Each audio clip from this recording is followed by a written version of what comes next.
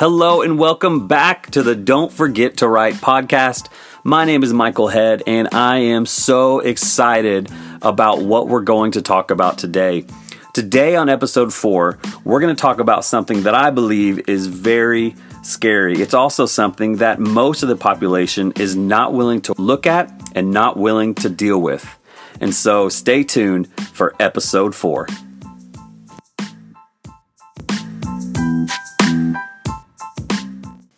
In the past 5 years, 45 professional athletes, some of the best athletes in the world, died from cardiovascular-related sudden death. These athletes died from something they didn't even know was happening. They looked totally fine on the outside, but on the inside, they were dying. And in each of us, we have some monsters inside of us. And the truth is, are we willing to look at these monsters? I mean, one example is when my son was a little bit younger, he ran into our room and he says, "Dad," and by the way, when you're sleeping and your child runs into your room and wakes you up, that is one of the most scary things ever.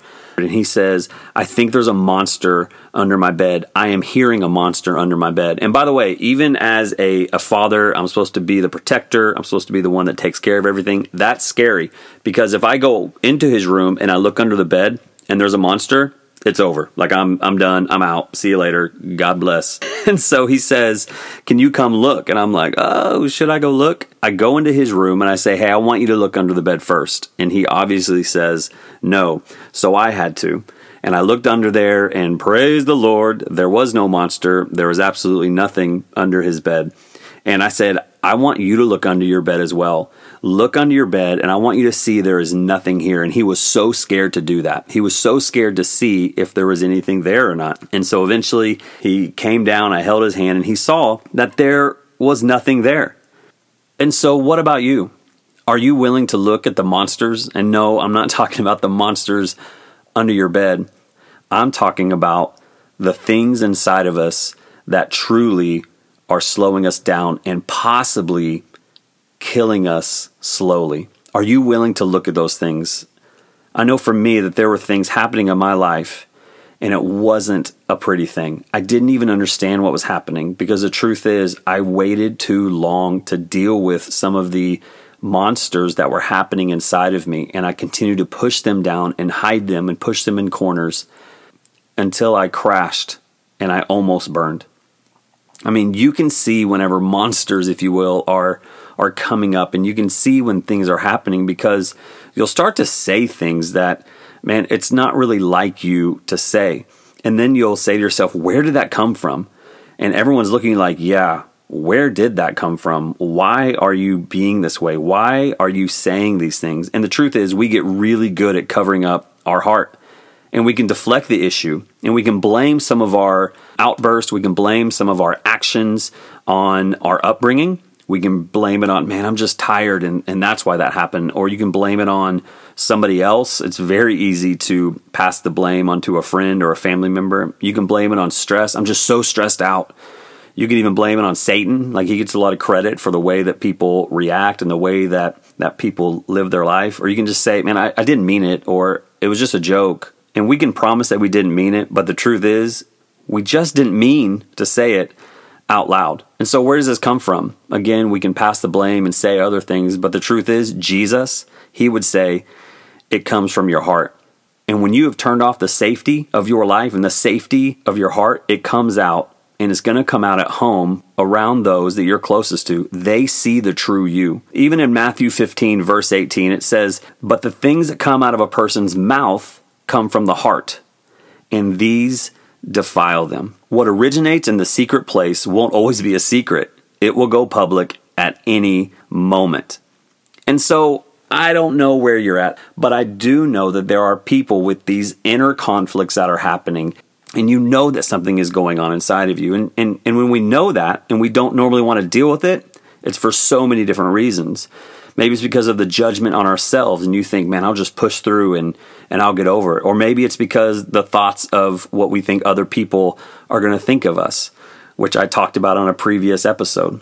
But are you willing to do something about it? Are you willing to get on the ground, look underneath the bed, and deal with the monster that slowly is destroying you? For me, I had no choice because I couldn't continue the path I was on, or I truly wouldn't make it. What I dug up was something not easy at all. It was years and years of childhood trauma that compounded and created in me these triggers and trauma responses that became unbearable. And I remember thinking that I am done in life. I remember thinking that there is no reason for me to continue because of the judgment and because of what other people are going to think of me. In ministry, nobody's going to respect me ever again, and that I now am nothing because of all this junk that I was feeling and that I was going through. I even know that when I booked my tickets to on-site, when I booked my flight, and I felt, man, if people find out that I'm doing this, I am done. And I remember my sweet wife, Erica, who, by the way, is just a warrior and just an amazing woman of God. And I'm so blessed to have her by my side, especially when we were going through these hard times. And I remember her saying she doesn't care. She doesn't care about those other people. She doesn't care what people are thinking. All she cares about is getting her husband back. So it was very difficult as I started this journey of becoming a better version of myself and taking a deep dive on my mental health. And there are even times when people would ask me, hey, Michael, don't say anything about where you've been or what you've gone through, or because, man, they're just not going to understand and you don't need that in your life. And I'm just going to say that is craziness. I am now okay with not having it all together because nobody has it all together. I tried to act like I had it all together for a very long time, and well, it didn't work. And since sharing my journey, I've seen multiple people who are at the end of their rope and in such a deep, dark hole, and they reached out. And God was able to use my story. Why? Because they heard a little bit of my story. Again, I don't share everything. I'm very smart and very cautious of what I say and who I share it with. And I also, not everybody gets to know my full story. And I don't want to share everything with everybody because some of that is very precious to me. But the truth is, the things that I do share and the ways that I have been able to reach out to others and people have reached out to me, I have seen God use it and set people free. And I cannot imagine if I would listen to some of those voices, the voices that said, hey, Michael, stop. Don't tell anybody. Keep it all in. I can't imagine where those people would be right now if I didn't share my story. And so in future episodes, I'm going to go a little bit deeper into dealing with people who truly, honestly, they just don't understand. And they say things like, don't say anything, or they say hurtful things like, just suck it up, get over it, or even worse, hey, just pray more. You're obviously not praying more, and that's why you're so down. These things hurt, and I totally understand. And I understand why people say it, because they don't understand. And so I'm going to discuss in some future episodes of how to deal with that, and even what to say to people whenever they are in a deep hole. Just remember, never let those who minimize how severe your mental struggles are to stop you from getting the help you need. Only you will be left responsible for your healing, and Christ has called you to live in freedom. And so therapy is something that many feel is not needed until it's too late. Many people feel that therapy is not for them, and they think it's only for those that are crazy. You may even hear things like, you should go to therapy, which is shorthand for, I think you're crazy, go pay for someone to fix you. We don't normally do things that we should do anyways. We usually do the things we want to do. Look at it like physical health. You work out and you eat healthy, either because your doctor said, if you don't work out and eat healthy, you're going to continue to get very sick and you're going to die a little earlier than you wanted to. Or you can work out and eat healthy because you want to feel good and because you know it makes life better that way. So there's two different approaches to our physical health. One is on illness and the other one is on wellness. Therapy is so unique in that it acts as a psychological equivalent of both the doctor and the gym. We should go to therapy to treat problems as well as improve an already decent life.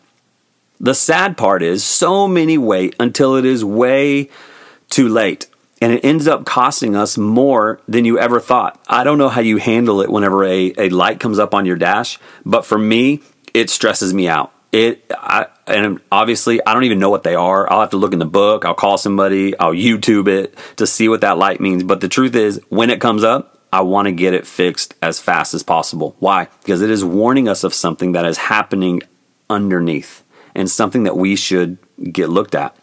Maybe a tire is low, maybe your oil is low, not sure what lights are coming on your dash of your car. But if we continue to drive with those lights on, eventually it's going to cost us more than it would have been if we would have just fixed it from the start. And so it makes sense for people to be scared. And it makes sense for people not to want to do those sorts of things. I mean, getting on the floor and looking underneath for the monster is truly hard work, and it is very scary. For some, we just like it to stay there and make its noise, and we'll just get over it. And our culture has such a negative stigma on therapy, saying that it's a bad thing, it's only for the psychos. And it is very hard for most people to accept, man, I need to slow down and go get some help, especially for high-profile people. And even worse for Christians and some that even work in churches. And they feel that they need to keep up a certain image. And if people found out they're in therapy, they feel like it's all over. And again, I totally understand that. And I tried to keep up an image that wasn't real, and I could not go on. Just remember that there was only one person who was perfect, and his name is Jesus. I would have never thought that God would be able to use me like he is now. It truly blows my mind. And again, we see as we continue in Matthew 15, verse 20, these are what defile a person. But eating with unwashed hands does not defile them. Here's what he's saying.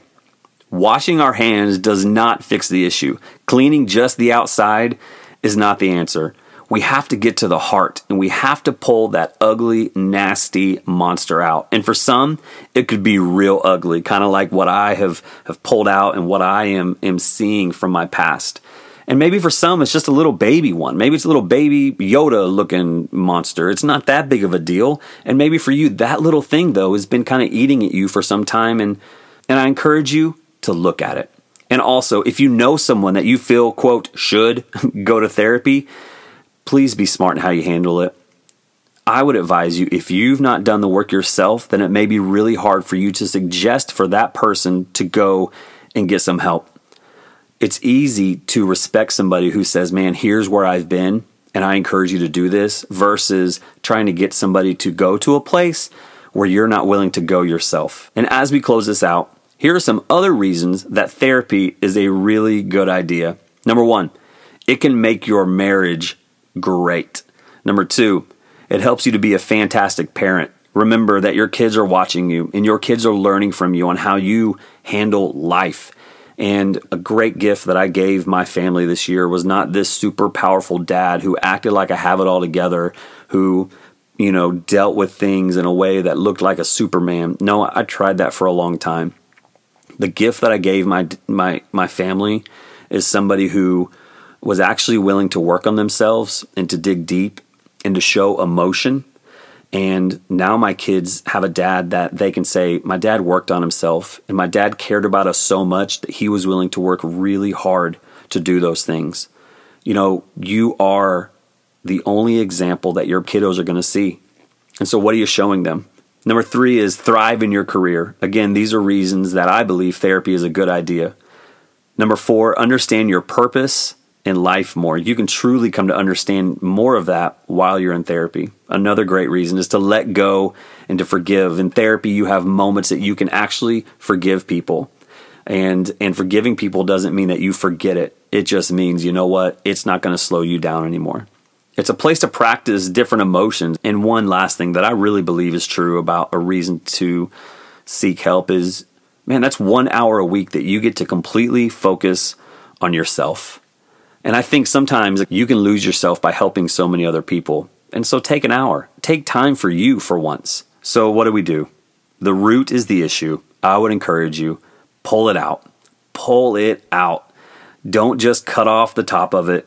Dig down deep and pull that nasty monster out. And the root of it is going to come up. And it may be deep, and it may be muddy, and it may be disgusting. But the truth is, just pull the weed up.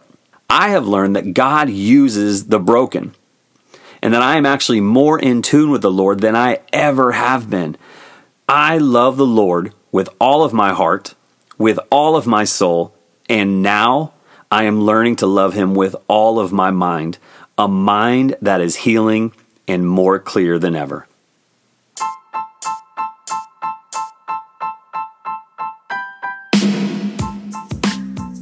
Thanks again for listening to this episode of the Don't Forget to Write podcast. Again, you guys who are leaving reviews and the likes, man, thank you so much. If you haven't done that, please go to iTunes or Spotify and just leave a short review.